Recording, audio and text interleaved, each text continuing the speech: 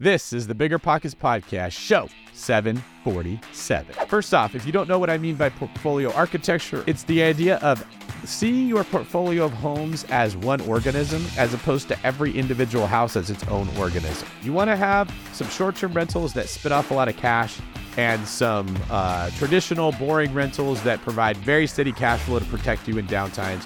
You also want to have properties that maybe don't cash flow great, but they build a lot of equity for you. You've built a lot of equity into. You want to have some properties that over a long period of time are going to make a bunch of money, and some properties that in a short period of time are going to provide cash flow to get you through that long period of time. You want to combine them all together. So that's portfolio architecture. What's going on, everyone? This is David Greene, your host of the Bigger Pockets Real Estate Podcast, here to help you guys make money through real estate and find financial freedom with a Seeing Green episode for you today. First off, I'm proud of myself that I remembered to turn the light green before we started recording. If you want to see what I'm talking about, check us out on YouTube where you can catch the video portion of this podcast. And second off, if you've never heard of a Seeing Green episode, these are shows where you, the listeners, submit your questions directly to me about what goes on in my head, how I buy real estate, problems that you might be having and you don't know what to do, when you should jump into the market, how you should jump into the market, every single thing that you've thought and said, I love this podcast, but I wish David was here right now. I'd ask him this. I could be here right now. Just got to go to biggerpockets.com/David and submit your question. And we make this show for the people and by the people. Today we have a fantastic episode. I go a little bit longer. So please, there's a reason I did that. Check it out. Listen all the way to the end because we give some very, very good advice and stuff I know a lot of people are thinking about. We cover what to do when you think you've got a deal, but the area isn't great. So in this question, I kind of dig into the three things that I use when I'm analyzing should I or should I not buy this deal. There's another question about when to add diversity to your portfolio and when to stick with what you know. This is a question a lot of people struggle with. Should I just keep doing the same thing forever, for infinity, or should I branch off into something else and when? And then how I filter my news to form my thoughts on everything. One other people said, David, where do you get the information that you're basing your perspective on, which I thought was amazing. And I share some information about how you guys can do the same. It's more simple than you think, but also more powerful than you think. All that and more on today's show. Before we get to our first question, today's quick tip is I swivel in my chair to keep my energy up for you. How do you keep your energy up and what actions do you take that help you move forward? How can you contribute more to the community of those around you and put some of your energy into the BP community? Let me know in the comments on YouTube, and this quick tip will make much more sense if you listen all the way to the end of today's episode. Listen, it's not coffee or donuts. It's not campfires or s'mores. Not peanut butter or jelly. Great things happen when two good things come together. So why choose between cash flow or appreciation? Rent to Retirement's new construction homes give you both. Rent to Retirement offers newly built homes that attract the best tenants with fewer repairs and outstanding rental markets. That means more monthly cash flow for you and plenty of equity growth in the background. Plus, their creative financing options let you buy investment properties with just 5% down. Not 20%, not 10%, 5% down. Rent to Retirement offers turnkey new construction homes already built, leased, and managed for you. Their investing experts find the best markets that consistently offer double-digit returns and prices as low as $150,000. And they've got more 5-star reviews than any company on Bigger Pockets. You invest, Rent to Retirement does the rest. To learn more, visit renttoretirement.com. That's renttoretirement.com. Or text REI to 33777. Again, text REI to 33777. Here's a little insider-only knowledge from my days on the force. Most break-ins actually happen in broad daylight. And if you're enjoying more time out and about, your home could be in danger. So what you're saying, David, is that we should block out the sun to reduce break-ins. I like it. Oh, you've been watching too much Interstellar again, Rob. You can just use Simply Safe to protect your home 24/7. They were even named Best Home Security Systems of 2024 by U.S. News and World Report. Simply Safe's advanced sensors and cameras protect every room, window, and door in my home, keeping the little Abasolo safe no matter where I am. Plus, you know we're frugal, guys. That's why we love Simply Safe's super affordable 24/7 professional monitoring that costs less than $1 a day. Now, I don't worry when I'm away. You can even test out Simply Safe risk-free with their 60-day trial. Protect your home today. Bigger Pockets listeners get a special 20% off any new Simply Safe system when you sign up for Fast Protect monitoring. Just visit simplysafe.com/pockets. Don't wait. That's simplysafe.com/pockets. Passive income without the property headache? It's possible. There's a way to invest passively in real estate and get monthly income without any tenants, maintenance, or property management. The Wealthy have been doing this for years, and if you're an accredited or high net worth investor, you too can collect cash flow without the headaches that come from owning rentals. How? By investing in a private real estate fund with PPR Capital Management. PPR's co-founder Dave Van Horn wrote the book on real estate note investing for BP. But he's not just investing in notes. Dave and his team also have an extensive background in commercial real estate. And with PPR Capital Management, they're strategically investing in both notes and commercial real estate nationwide. With over $500 million in assets under management, PPR has provided individuals with a steady source of truly passive income since 2007 without ever missing a payment. Check them out at investwithppr.com. Again, if you're looking to get monthly passive income from an experienced team with a strong track record, go to investwithppr.com today. All right, let's get to our first caller. Hey, what's going on, David? My name's Corey Mills. I'm a real estate broker associate and team leader here in North Texas. I'm also a real estate investor, and my question for you today is, how can I leverage the current equity that I have in my property so that I can go out and buy more property to put into long-term debt? The idea is right now I have 40 to 50% equity in all of my properties. It's duplexes and a single family property. It's roughly $1 million in equity that's just kind of sitting there. I don't want to refinance these properties because I have 30-year fixed notes on them, all in the low to mid 3% interest rates. They all cash flow great, and I don't want to sell them either. I'm not looking to trade up. I want to figure out how I can tap into this equity. Every lender I talk to says that they won't take a second position to give a line of credit. They won't give any kind of secondary loan so that I can go out and buy more property. And there's opportunities out there that I've seen here and there. And I just want to be ready to strike whenever I come across that great deal. So anyways, I'm looking for any insight you have on this. Also, for all of you Bigger Pockets listeners, if y'all are looking to move to the North Texas area, specifically Sherman, Texas, I'd love to help you out. Once again, my name's Corey Mills. Thanks for taking my question, David, and I'm looking forward to hearing the answer. All right, thank you, Corey. Well, you're making your journey a little bit of an uphill battle here because I like the question of how do I get the equity out of my properties, but the two easiest ways are both something you don't want to do. So let's take a quick step back and just talk about what equity is. Equity, by definition, is the difference between what you owe on a property and what it's worth. So you're saying that the properties are worth much more than what you owe. There's about a loan of around 40 to 50% of the value of the property. So you basically have 50% in general of your property has equity, all right? But what is equity at a philosophical standpoint? That's a better question. Well, if you can learn to look at money as energy, like I do, it makes a lot more sense. When you go work a job, you work 8 hours, they pay you $200 for your work. You basically have $200, which is a store of the energy that your labor and your time created for you, okay? So we know that money is money, but I stopped looking at it the way that I used to because inflation has run rampant, and now I don't know what money is even worth. What's $200? Well, it's worth a lot more than it was 10 years ago. It's worth way more than 30 years ago. And 100 years ago, $200 was probably more like $10,000, right? Like, it's crazy. So you can't just look at money as having an inherent value. You have to look at it as a store of energy. Savings, money in your bank account under your mattress, is a bad store of energy. It loses value, right? So inflation is actually bleeding away at the value of cash. When you look at equity, what that is energy that has been moved from your savings account into a property. And it tends to grow. It grows because the loan's getting paid down. It grows because the value of real estate tends to go up over time. And it grows because cash flow that property kicks off creates a return. So equity either grows money better than if it's in your savings account, or it just bleeds less. Like, a lot of us don't realize if inflation's at 30%, because that's how much money we've added to the supply, and your real estate went up by 15%, you still lost 15% of your money. It's very hard to track exactly what inflation is. We use the CPI, but that's not the most accurate thing. And I'm not going to go too deep into macroeconomics right now, but I did want to just highlight the point that many of us think that we're wealthier than we really are, because we're like, oh, my property improved by 15%. Well, if inflation was really at 25 to 30%, you still lost money, but you lost way less than if you just put your money in the bank. Now, if you add leverage into real estate investing, that starts to sway it in your direction. Okay.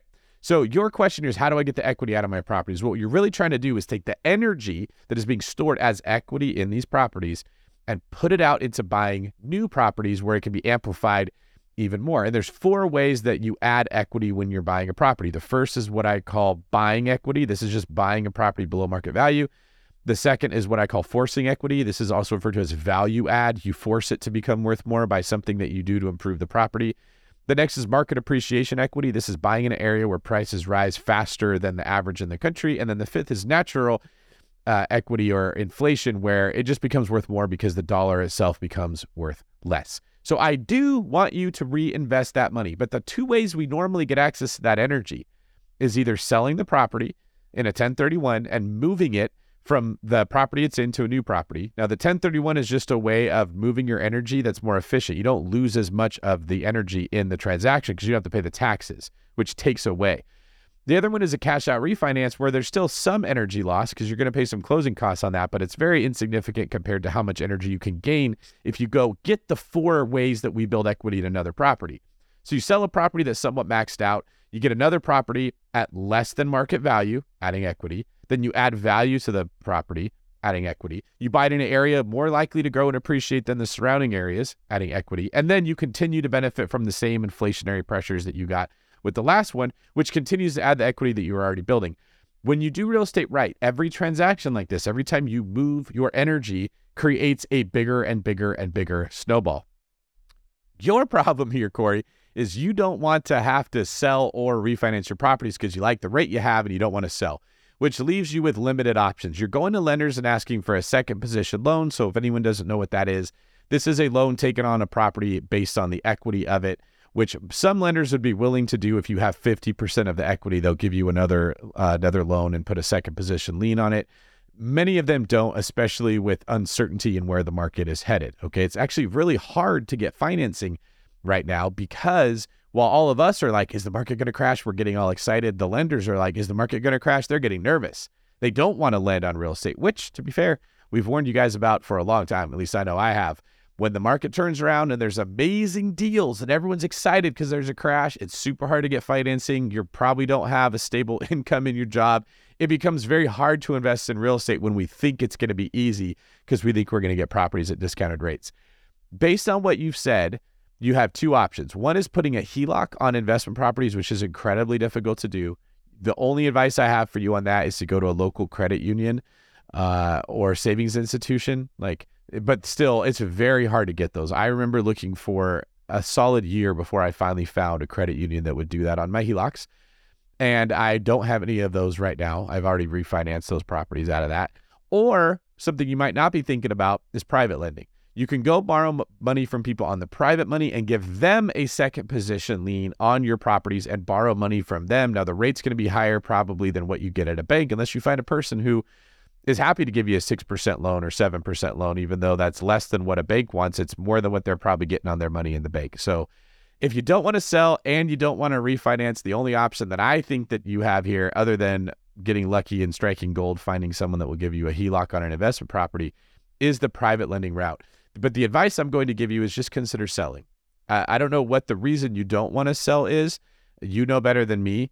But if you can sell one property and turn it into 2 to 3, that each one of them, you build equity in those 4 ways. Let's say you just take 2 ways. If every property you buy, you get less than market value, so you get a good deal, and you add value to it, you've now increased the equity on each one that you buy. And so if you sold 1 and bought 3, you've won 6 different times over. Okay. And then if it's in a market where the money continues to grow, that's a 3rd way you're building equity. Now you've won 9 times over, and that snowball will continue. If the reason you don't want to sell is because of the interest rates, I'm just going to advise you not to let that be the reason you keep a property. That might be an okay reason not to refinance. You like your 30-year rate. You don't want to get out of that. But selling a property and reinvesting your proceeds into something bigger and better with a value add component in a better location and that you bought at less than market value, that's how you're going to build bigger wealth. So thank you, Corey, for reaching out. Good luck to you on that, my friend. And our next question comes from Aaron and Evan, both in Baltimore. Hey, David, a friend of mine and I are huge fans and are ready to take action on our first property. You constantly say to buy the nicest house in the nicest area you can. And of course, we're doing the exact opposite. We have the opportunity to buy an off-market property for $150K that, if listed, would sell for around $180K. It is a duplex with both units rented by the same tenants for about 5 years in total, pulling in $1,650 a month, looking good against the 1% rule. Rents to the tenants have never gone up and could marginally without risk of losing the tenants. So it seems this is a no-brainer. But what is our actual strategy here? In terms of actual cash flow, it's not a whole lot of dollars. And in terms of appreciation, that's a little unclear because the neighborhood's not great.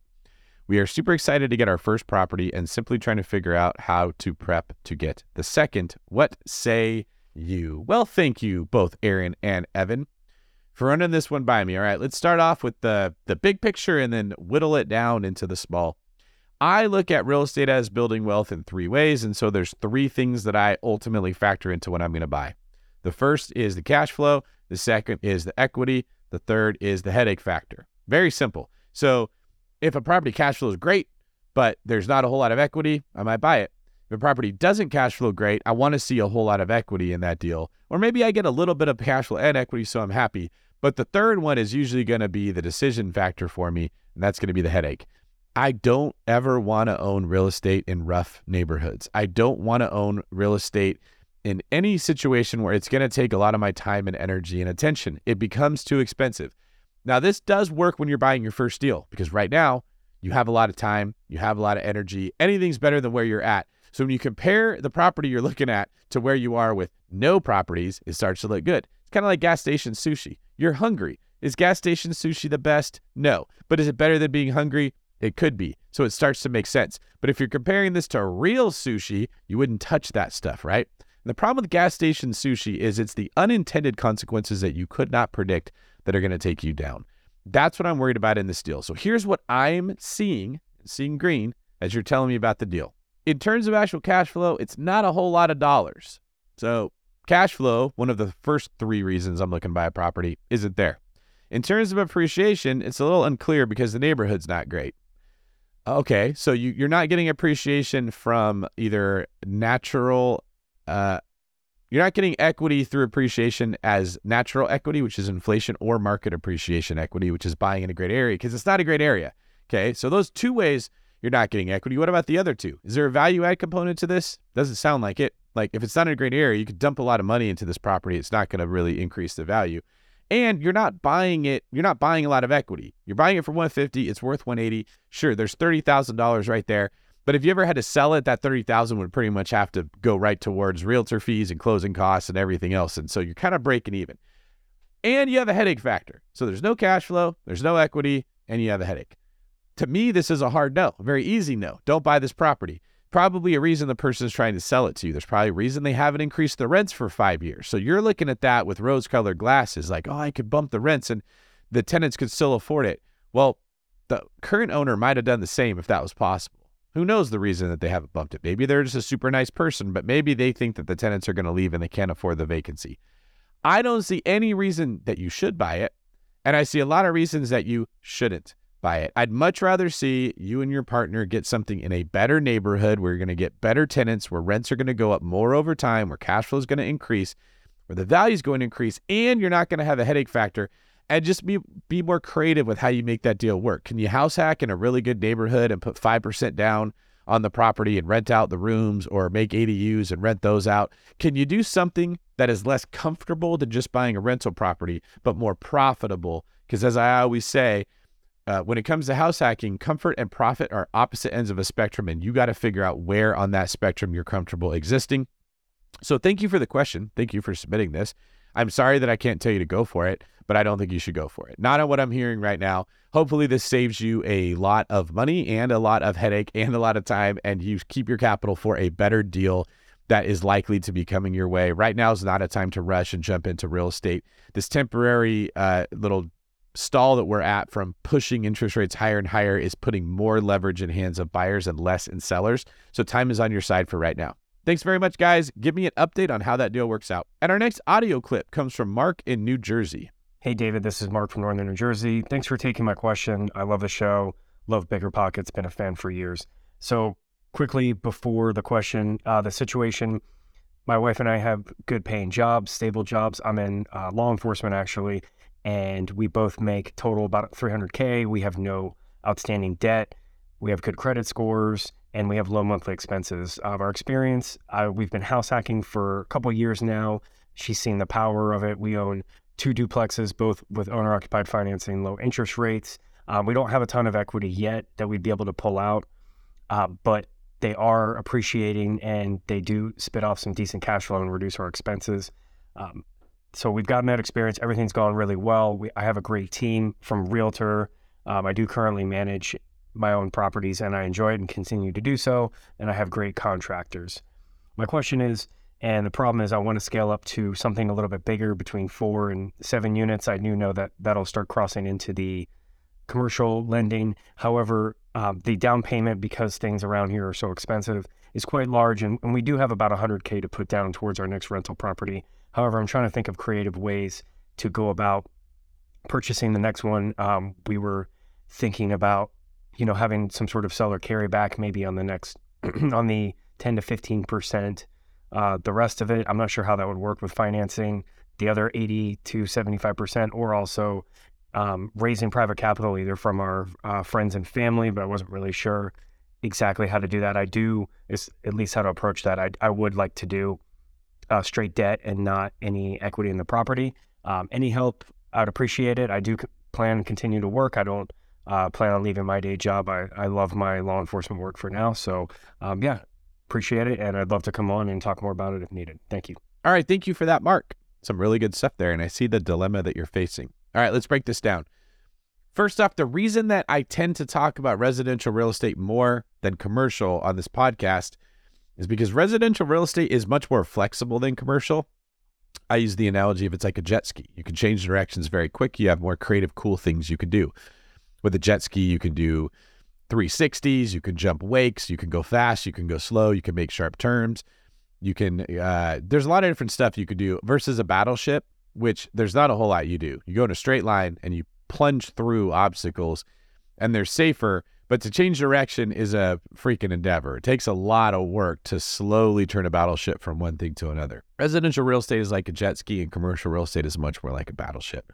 When you chart your course on a battleship, you put a lot more time into analyzing that deal, underwriting that deal, making sure your course with that battleship is dead on, because if there's an iceberg coming up at the last minute that you didn't see, or you're going into shallow water, you can't turn nearly as quick as residential real estate. Residential real estate's flexible. However, it's not as resilient and it takes more work. Just like you got to pay more attention when you're riding a jet ski than if you're, controlling a battleship. You just sit back and let it do its thing. So your situation is that you've done well with residential. Now you want to get into commercial. The reason I use that analogy is there's a lot of people that will try to take residential approaches to real estate and apply it in the commercial world, and they'll crash. You got to be very sure of where you're going with the commercial space. It's a much more long-term approach. It's harder to build equity. It's harder to make decisions, whether it's multifamily or it's commercial or it's triple net. You make a decision when you buy, and you're kind of locked in as far as what you can do. You got to execute the plan you had. You're not going to change courses like you can with residential real estate, which offers a lot of different ways that if something didn't work, you could try something else. When it comes to this commercial endeavor you got $100K, you need to make sure you put it in the right deal, and you need to understand you're not getting it out nearly as fast. There's also more risk in commercial lending, especially with the mortgages, because you typically get a 4 or 5 year period of time before a balloon payment is due, and you have to refinance. And if you bought something at 3% and now your balloon payment comes due at 8 or 9%, you might find your payment doubling or almost tripling. It can be really, really rough when you get into this world. Your best option, if you're trying to find something creative to not spend all your money, is to borrow money from other people. This is what I do a lot of the time, and it works really good with commercial deals specifically. So my partner, Andrew Cushman, and I will typically raise money for deals that we find, and we give away equity in those deals. But that becomes tricky too. You probably don't want to be a full-on syndicator. What I'd recommend is if you find a commercial property that you like, you have a plan that'll work. It'll work even if rates increase from whatever you're getting right now. You borrow money from someone, but instead of giving them equity in the deal, you pay them debt. They get a guaranteed return. They get 10% on their money, 8%, 12%, whatever you're going to have to pay them to get their money. But you don't make them a partner because you don't want them coming along and saying, well, I think we should do this, or I think we should do that, or I think we should sell when you want to hold. That makes things complicated. So going to people and saying, hey, I can give you a loan. And if they say, well, how do I know I get my money back? You say, well, you'll have a second position lien on this property. It'll be secured by this property. Gives you a higher chance of being able to raise more money than you could have before to help buy the property. You just want to be careful, because if the deal goes bad, it's now extra bad because you've taken on extra debt. A lot of the time when we talk about borrowing money to buy real estate, we're only giving you guys the rose-colored glasses result. You could borrow money, you could buy real estate, you get all the benefits of real estate, and you didn't have to put money into the deal. Well, when the deal goes wrong, it goes extra wrong. Not only did you lose all the energy and time you put into the deal and your money, but you lost somebody else's money, and you got to pay them back. So now you lost twice as much money, okay? So this isn't like a no consequences way to buy real estate when you start borrowing money from other people, which is why in general, I tell someone to lean away from that till they've already bought enough of the deals. Now, Andrew Cushman, who I mentioned earlier, I trust that guy with my life. He is so good at what we do. I don't worry about borrowing money to put into deals as Andrew does, but I probably wouldn't put money into your deal if this was your first commercial deal that you had ever done. Just something to think about as you're going into this. And if you're thinking you only have $100K, I don't know that jumping into commercial is the best move for you right away, because it's hard to get the money back out of it. If I could put $100K into a fixer-upper property and I could buy it at under market value, and it's in an area that's likely to appreciate, you got 3 ways that you're going to build equity, I'd do that for 2 years, let the property become worth more, make it worth more, add equity when I bought it. Then I would 1031 that money into the commercial property that you're talking about. That would probably be an easier way to turn that 100K into 200K, 250K, and then move it over.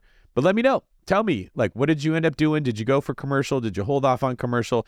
You know, personally, for anyone thinking about getting into commercial for the first time, the time is on your side. This is siege warfare, and the other people are running out of food. Okay, the longer you wait, the easier that battle is going to be. This is not a time to rush into commercial lending, because you're going to be seeing a lot of balloon payments reset, and sellers have to sell properties for discounts because they either can't refinance or they don't want to refinance into the higher rate. Okay, this segment of the show, I like to share comments from our YouTube channel. So if you're not checking us out on YouTube, consider doing that. You get to look at the green light behind me. You get to see my handsome face. You also see some of the hand gestures that I'm making as I'm talking. Sometimes I do this little thing when I'm describing the spectrum where it looks like a fish is getting bigger or smaller. Sometimes I hold up fingers when I'm making points. Sometimes I put my hand on the top of my head and pretend like I have a mohawk. Lots of things that you can see if you tune in on YouTube. Also, we want to hear from you. So if you'd like to be featured on the show, go to biggerpockets.com/David and submit your question. All right, our first comment here. Hi, David. Thanks for producing this content. You talk a lot about inflation and real assets in the real estate field. I wonder what your opinion of Bitcoin is with regards to inflation and the hardness of money/assets. It seems like you were seeing a lot of similar things as those in the Bitcoin as a commodity space. Thank you. Funny you mentioned that, because I did talk about Bitcoin earlier today. All right, here's my transparent view on Bitcoin. I do own some of it, very little. I'm not like a huge proponent or apologist for Bitcoin. I just think it's likely to go up in value because of, like you said, inflation. I don't think it's nearly the same as real estate. I don't know. First off, let me just say I don't have hard opinions on this because I have no idea. I don't think it's going to become as much of a currency as it is going to become a way that wealthy people shield their money. What's different about Bitcoin than other cryptocurrencies, at least my understanding of it, is that you can't make more of it. So the other cryptos can just, the same things that cause our dollar to be inflated can cause those cryptocurrencies to become inflated. Let's make more of them.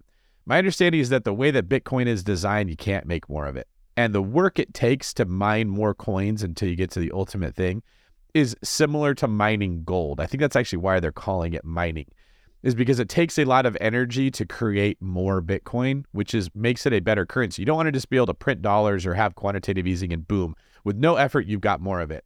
Gold is a cool form of currency because if you want to make more of it, it's a lot of work and energy. It takes money to get it out of the ground. It takes time to get it out of the ground. So maybe you can increase the supply of gold by 2 to 3% a year by mining more of it. But think about how much money you had to spend to do that. It's close to the amount of gold that you added to the supply. So it's kind of a wash. I like that about Bitcoin. So that's why I bought a tiny bit. I mean, like less than $10,000. I'm not talking about a whole lot of money. This is not my main investment strategy. I bought when Bitcoin went down. And if it goes down more, I might buy a little bit more of it. It's kind of like, it's like the only thing I do that's play money, basically. But yes, I do think it's different. And I think some of the principles that work in real estate will work in Bitcoin for that same reason. I think there's a world where wealthy people who don't know how to invest in real estate because they're not as smart as you guys, they're not listening to this podcast, are not going to trust dollars. When they think about real estate, they just think about the house they live in, which doesn't cash flow. So a lot of people look at real estate and they see the problems of it because it still costs money to own it when you're just forking out a mortgage. They look at money that is created through business, which business is a great way to reinvest money, but there's risk there and you have to put time into it. So the people that are looking for a passive way to store their cash, I think that they will put it into Bitcoin because it's easy. It's so much easier than owning real estate. You just click a button and you move it out of wherever you bought it into your ledger and boom, you're good to go. So that's my opinion on Bitcoin. If you were wondering if I'm a fan of Michael Saylor, I don't know a ton about him, but I am a fan of his understanding of money as energy. I thought that was brilliant. I have adopted that mindset. I just think real estate works better and makes way more sense than Bitcoin. And I think all of you that are using that whole money as energy understanding will do way better with real estate than any of these Bitcoiners are ever going to do. So let's go kick their butts. Buy low, sell high. Buy low, sell high. It's a simple concept, right? But not necessarily an easy concept. Right now, high interest rates have crushed the real estate market. Prices are falling and properties are available at a discount, which means Fundrise believes that now is the time to expand the Fundrise Flagship Fund's billion-dollar real estate portfolio. You can add the Fundrise Flagship Fund to your portfolio in minutes by visiting fundrise.com/pockets. Fundrise.com/pockets. Carefully consider the investment objectives, risks, charges, and expenses of the Fundrise Flagship Fund before investing. This and other information can be found in the fund's prospectus at fundrise.com/flagship. This is a paid advertisement. Finding rental property insurance has been a headache for the past few years. You know the feeling. You're scrambling, calling 20 different insurance agencies in a dozen different cities, struggling to protect your portfolio at the right cost. But I'm going to tell you a little secret that'll change everything. Veteran investors don't go through the everyday insurance companies. They just use NREG. NREG, that's NREIG, provides insurance solely for real estate investors. They've built the largest insurance program in the country for residential tenant-occupied, vacant, and renovation properties. The best part? You can put all your properties on one insurance schedule and one monthly bill. And you can add, change, or remove properties without having to cancel one policy and purchase another. They insure properties from single-family rentals up to 20-unit multifamily dwellings, vacation rentals, mobile homes, condos, and more. Trade catchy jingles for cash flow with insurance made for investors. Visit nreg.com/bppod to request a proposal. nreg.com/bppod. Calling all property owners and operators. Are you managing a multifamily property and looking to elevate your residents' living experience? Introducing Quantum Fiber Internet, your go-to choice for speedy internet your residents will love. The process is as seamless as Quantum Fiber service. Starting at just $50 a month, your residents can enjoy fast, reliable internet that will make them love where they live even more. Connect with your local fiber representative today. Learn more at q.com/go-big. I wonder how they got that domain. That's q.com/go-big. Limited availability. Service and rate in select locations only. Taxes and fees apply. 360 Wi-Fi and other equipment lease charges, taxes, and fees are excluded from Price for Life offer and may be increased. All right, our next comment comes from Jacob Force. I love the passion, David. We believe in a system that has proven to work. Thank you for the knowledge, expertise, and willingness to share. Well, thank you, Jacob, for your kind words, and thank you for acknowledging my passion. I pretty much get this way when I talk about a small handful of things. In general, I am a very isolated, introverted, stoic person, but when it comes to talking about real estate or a handful of other stuff, I definitely can get excited. Mike H., is David pissed he got tricked by Robuilt into investing in that mansion in Scottsdale that is not renting well? He keeps talking about not listening to gurus that sell courses. Well. Mike H., are you trying to draw a wedge between Rob and I? No, I am not pissed at Rob. And we knew that it was not going to make a ton of money right away. I was actually the one that told Rob this is something we're doing for the long term, not the short term. So no, I'm not pissed. If I'm pissed about anything, it's just that he really cares about decor and design much more than me. And he spent way more money making the property pretty than I would. But let's be fair. Rob's a pretty guy. Go look at him. He has to wear these like faded black pocket t-shirts just to downgrade how good looking he is with that incredible coif that sits upon his head like the crown of a king in Game of Thrones. And I'm a pretty homely looking guy, man. I look like a combination of Shrek, Jason Statham after Thanksgiving dinner, and Dana White on 2 hours of sleep. Okay? Like, no one's going to sit here and accuse me of being a pretty person. So, of course, I wouldn't have spent as much money as him beautifying the property. But no, I'm not mad. And Rob is not the guru that I'm talking about selling courses. I am pissed at gurus that tell you that real estate investing is easy, that tell you that cash flow is something that can replace your income within a 10-year period. I'm pissed at gurus that try to say you don't have to do the work. You can buy my course and it will do the work for you, okay? So like I actually have courses that I sell as well, but they're not like $10,000, $50,000 courses. And it's very clear when you join it, you're going to do the work. So I often relate wealth building to fitness. The people that rip people off are selling fitness is easy. Buy the ab roller, buy the Thigh Master. Remember those old machines from like the 30s or 40s where the lady gets on it and it puts this like band around her waist and it shakes her? And it was like you could shake fat off. If you guys don't know what I'm talking about, Google that. It's hilarious. But at one point, that's what they told people. Is you sit there and this thing shakes you, your fat will jiggle and it will burn right off. It doesn't get you fit. And I'm not the fittest guy ever. I just got done talking about what I look like, Shrek, Dana White, and Jason Statham when he's got too much mashed potatoes in his system. But I do know that fitness does work and it's hard.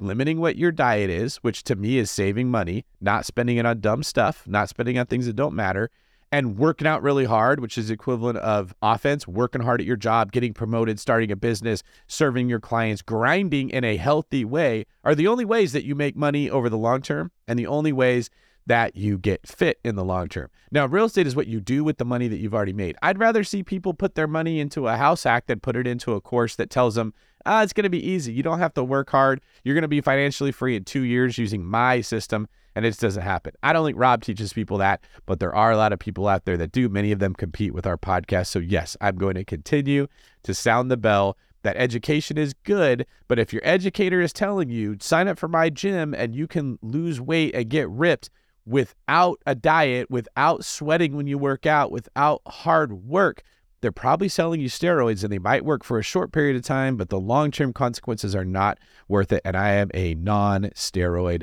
wealth builder. All right, Jared Franklin has our last comment.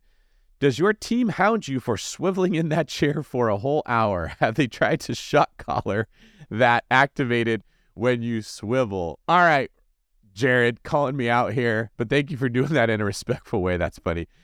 Jared either has OCD or I have a bigger problem, or we have some combination of the two where I can't sit still and he can't stand people that can't sit still.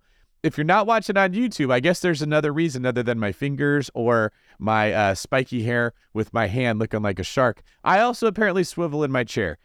If we're just being transparent, right, let me set the tone for being open and honest about things.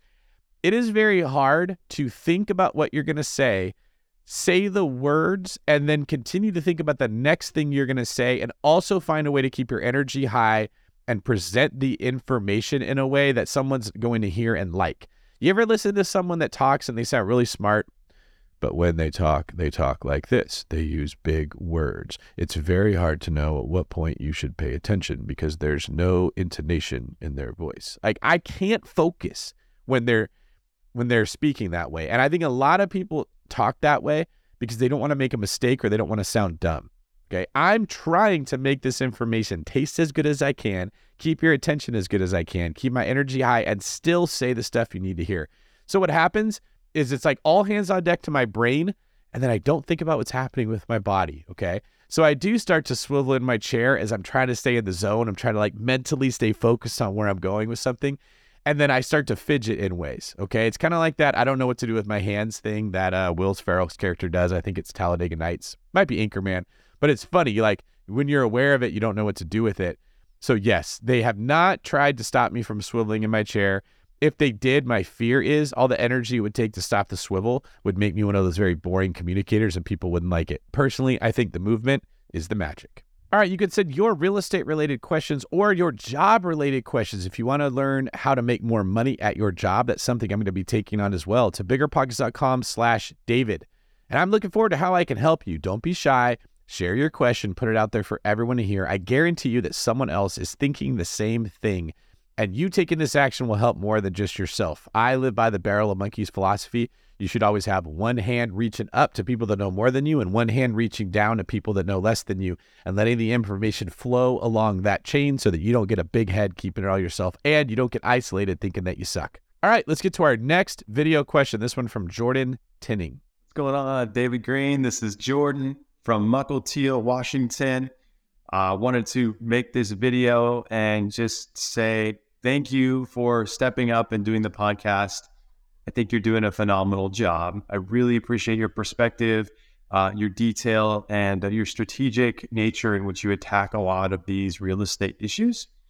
And you have some big shoes to fill, but honestly, I think you're doing a great job. That said, I am interested in learning more about macroeconomics and more specifically how that pertains to real estate investing and how we can use that to our advantage. So you talk a lot about knowing the bigger factors that are at play so that we can be smarter investors. What resources would you suggest we look at, read, and or consume to get better at that? The only things I can come up with are economics for dummies that are very boring and really don't have any context into what's going on today with the stimulus money that's being printed or the Federal Reserve just printing US dollars like crazy. So what resources would you suggest? How would you go about learning more about some of the bigger factors that are at play? And just looking forward to your feedback. Thanks so much for your time. Jordan, you are a man after my own heart. I love your take here. Guys, we love real estate investing, but I have a different approach to why I do it. A lot of people say, buy real estate so you could get cash flow, so you can work for 18 months and never work again. And I just don't think that's realistic. A handful of people can pull that off. Most people never will. It's not a scenario that's likely to work out for you. You're going to end up going back to work and starting over and losing years of productivity that you could have had. Okay, I look at real estate much more as a place to put money that you've already made and let it grow. And it does need to be the way you're going to build wealth, but you're going to build wealth. You're not going to necessarily create wealth. It is very difficult to create wealth through real estate. It's more to grow wealth that you've already built. And the reason that real estate has done so well over the last 10 years is not because we're all geniuses as much as we like to think. It's because of what Jordan's talking about here. It's because of inflation. And I know that a lot of people do not tune into this podcast to hear macroeconomic boring words like quantitative easing and the M2 money supply and inflation and stimulus. I get it. You just want to hear, how do I get the next deal in the duplex? And I do share that information. I like to share negotiation strategies specifically because I've spent so much time in the trenches being an agent that I've learned how to get really good deals. I've learned how to track them down. And I do teach people that stuff all the time. Go to davidgreen24.com and you'll see a lot of the stuff that I'm talking about here where you can learn more. However, all of that pales in comparison to understanding what's happening in the big world. So I'm going to give you an analogy here.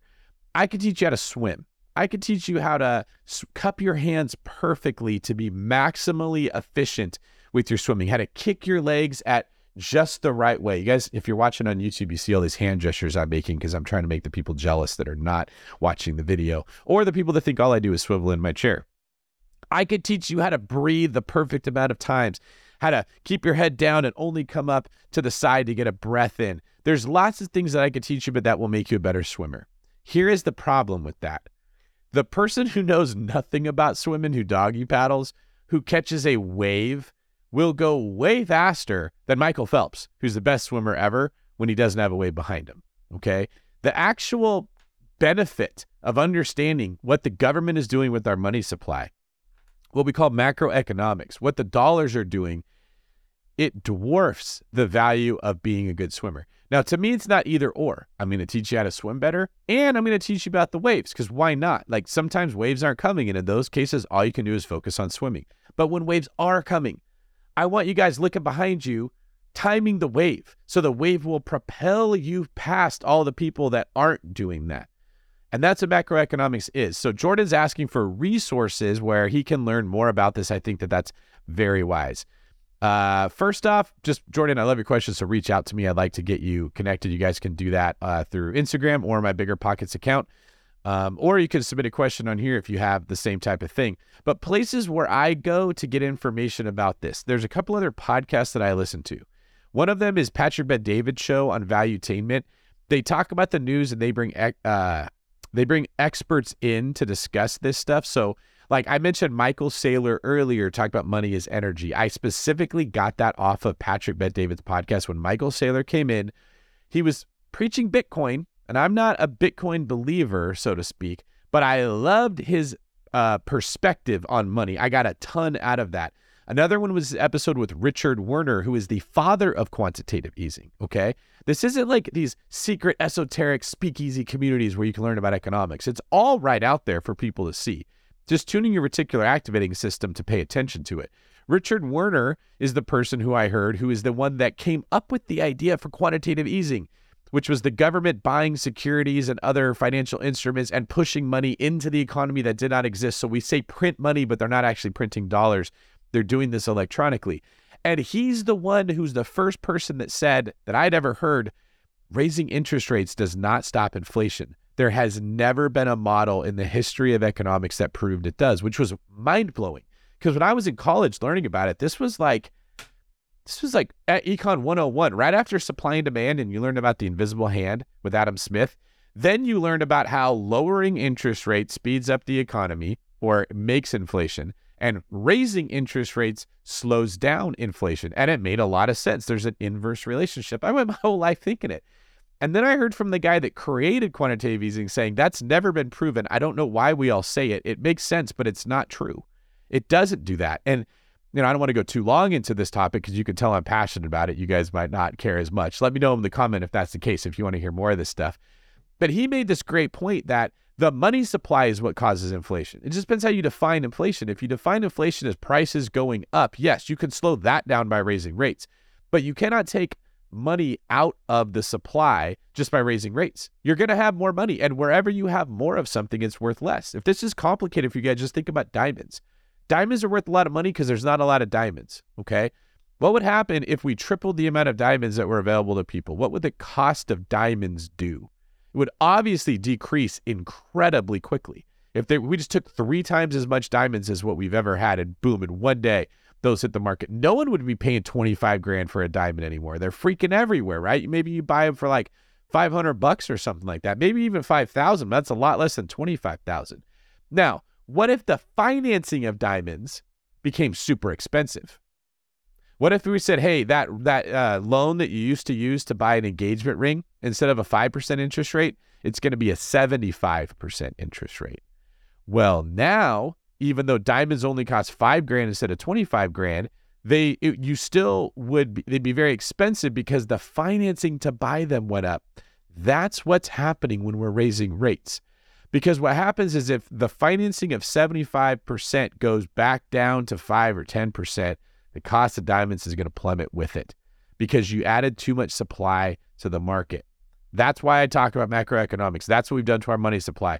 Yes, we have a temporary halt right now because we've raised interest rates, but it's still supply and demand that's going to determine this. And at some point, those rates are going to come back down because some politician's going to get voted in if he's the one that puts them down or she's the one that puts them down. And boom, you're going to see the price of real estate take off again, which is why I'm not a doom and gloom person who's saying don't buy real estate. I'm saying be careful buying it right now while the rate for diamonds is 75% because it could come down more temporarily, but long-term it's going to go up. So Patrick Bet-David's one place.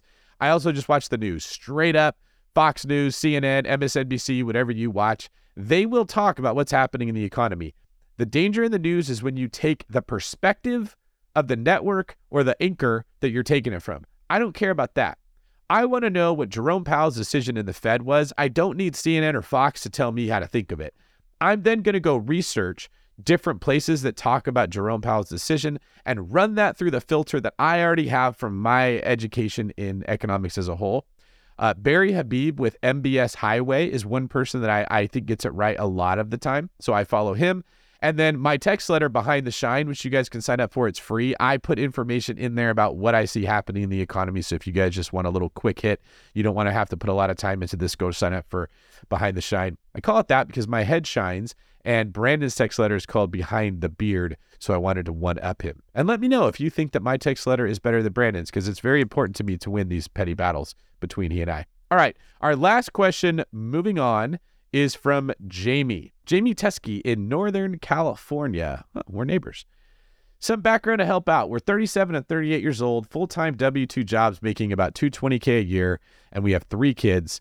and we live in Northern California, which, guys, is very expensive in Northern California. That's basically the San Francisco Bay Area up to Sacramento. We have some cash saved, but would rather not touch it. And we have about $110K available to use from a HELOC. I'm a project manager, and I have experience rehabbing homes, so we have that advantage as well. We bought our first investment property, a short-term rental this year. We use cash and HELOC funds to purchase, update, and furnish, and we currently owe about $67K on the HELOC.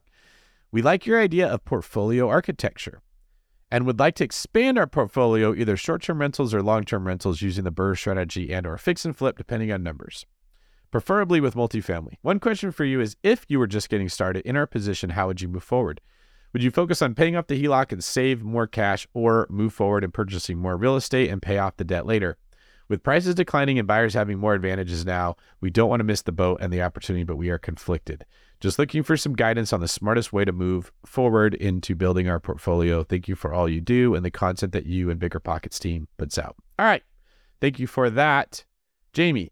First off, if you don't know what I mean by portfolio architecture or what Jamie is referring to here, it's the idea of seeing your portfolio of homes as one organism as opposed to every individual house as its own organism, okay? It's not accurate to just look at how a house operates. Like, let's say that you're running a team, because a portfolio is really a team. Sure. Do you analyze the strengths of every player? Of course you do. You don't want bad players. You're not going to buy bad deals because you don't analyze them. You're not going to make money on that. But that's not all that you do. You also look at how these players will play with each other. What's the chemistry like between them, okay? If you build a basketball team of 5 incredibly good shooters because you've analyzed them really, really well, and they all shoot the ball great, you're still going to lose because there's no one to play defense. There's no one to distribute the ball to the shooters, right? They're not in a position where their strengths can actually be used because they're all the same thing. Portfolios are the same way. You may build it up to having 20 short-term rental properties, and you have no time to enjoy life because while they're highly profitable, they're also taking up a lot of your time. They're also highly risky and highly seasonable. The money comes in big and then it just shuts off. You're putting yourself at risk when you build a portfolio like that. You may have 20 properties that are all small multifamily that cash flow pretty well, and they're just steady eddies. They provide exactly what you want every month. But after you've got 20 of them, you still can't make enough money to ever quit your job. You're making $5,000 a month, $3,000 to $5,000 a month off these 20 properties, and you're like, I still got to work. That doesn't help you either. That's too conservative, okay? You want to balance this. You want to have some short-term rentals that spit off a lot of cash, and some traditional boring rentals that provide very steady cash flow to protect you in downtimes. You also want to have properties that maybe don't cash flow great, but they build a lot of equity for you. You've built a lot of equity into. You want to have some properties that over a long period of time are going to make a bunch of money, and some properties that in a short period of time are going to provide cash flow to get you through that long period of time. You want to combine them all together. So that's portfolio architecture. Jamie, it sounds like you've just got one property, so you don't have to focus too much on that right now. You could get a couple more of whatever works for you before you start thinking about how you're going to bring different assets into your portfolio. I wouldn't worry about if you should pay off the HELOC right away. Now, a benefit of it is you can pay off your HELOC, which reduces your monthly payment and will increase cash flow to your family, but you'll still have the capital available if the deal comes. There's nothing wrong with paying it down, but then keeping it open so that when an opportunity comes, boom, you just pull the money out, you go buy the next deal. I think you are at a period of time where there's good deals coming. Prices are continuing to decline over the short period. There's not a rush to jump in, but over the long period, we're going to look back at this time and say, man, I wish I'd bought more real estate. It's a weird dichotomy we got going on. We don't know when the bottom's coming, but we know that it's not going to stay like this forever. It's when rates come back down, where the economy turns around, who knows? That might be a year, it might be 6 months, it might be 3 or 4 years. I can't tell you that. But over a 30-year period of time, we will look at this as one of the golden times to buy real estate. I really believe that. So I would look at it like I continue to analyze deals in the market where I can make money as a short-term rental. So you didn't mention where your short-term rental is, but let's just pick that market because you know it, okay? I would look for other properties that you know would work as a short-term rental. Then out of those properties, I would look for the ones that have the best ability to add equity to. You mentioned that you can run rehabs. You mentioned that you want to do a BRRRR or a fix and flip, which are both value add opportunities. So find the biggest, best house in the nicest area that will work as a short-term rental, and then look for the ugliest one. Look for one that's marketed poorly. Earlier in this episode, I talked a little bit about how I like negotiating. I like strategies. One of the negotiating strategies that I use is I look for poorly marketed properties with high days on market because nobody else wants them. Look for the chance to get the most value add possible, then go for the throat. Write the lowest offer that you can get away with. Try to get them to counter. Find the seller that has the most motivation and needs to sell. You'll get buying equity and forcing equity out of the same deal. Then you'll get market appreciation equity because you pick the best market. You see how simple this becomes, guys, if you just have the right set of goggles to look at real estate through. And you know it's going to work after you're done with it because it's in a market that works for short-term rentals that you're already familiar with. Do that. Get 3 or 4 of those. Then let's have the conversation about portfolio architecture, what you need to add into the portfolio to balance out some of the risk, if you should 1031 out of 2 or 3 of them and move it into something else. But at this stage, you don't have to worry about that because you've only got one property. Great question. I would love to hear how this goes. I'd love to hear about you getting great deals under market value and adding value to them and ending up with the cash flowing rental property.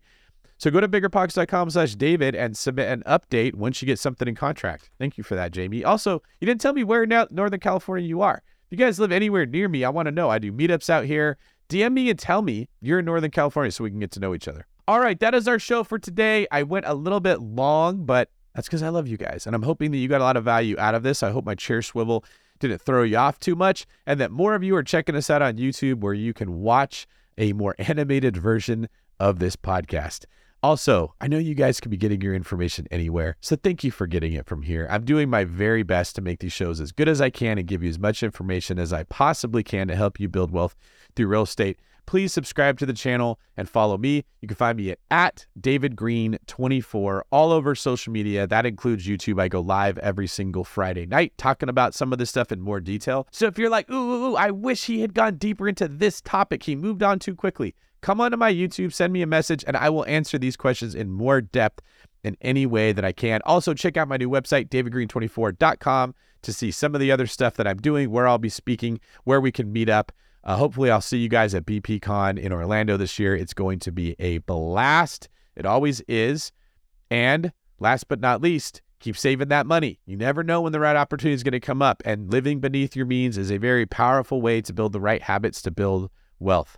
I will see you guys on the next episode. And if you've got a minute, check out another Bigger Pockets video.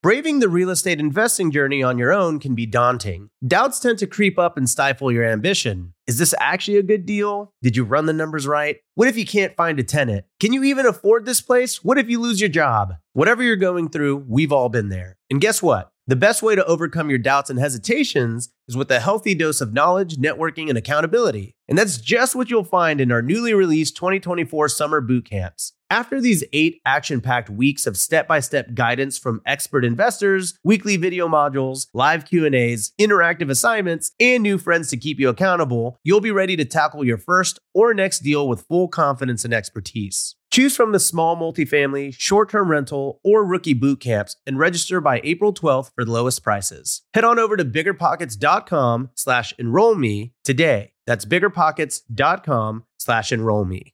The content of this podcast is for informational purposes only. Past performance is not indicative of future results, and all host and participant opinions are their own. Investment in any asset, real estate included, involves risk. Use your best judgment and consult with qualified advisors before investing. Only risk capital you can afford to lose. Bigger Pockets LLC disclaims all liability for direct, indirect, consequential, or other damages arising from reliance upon information presented in this podcast.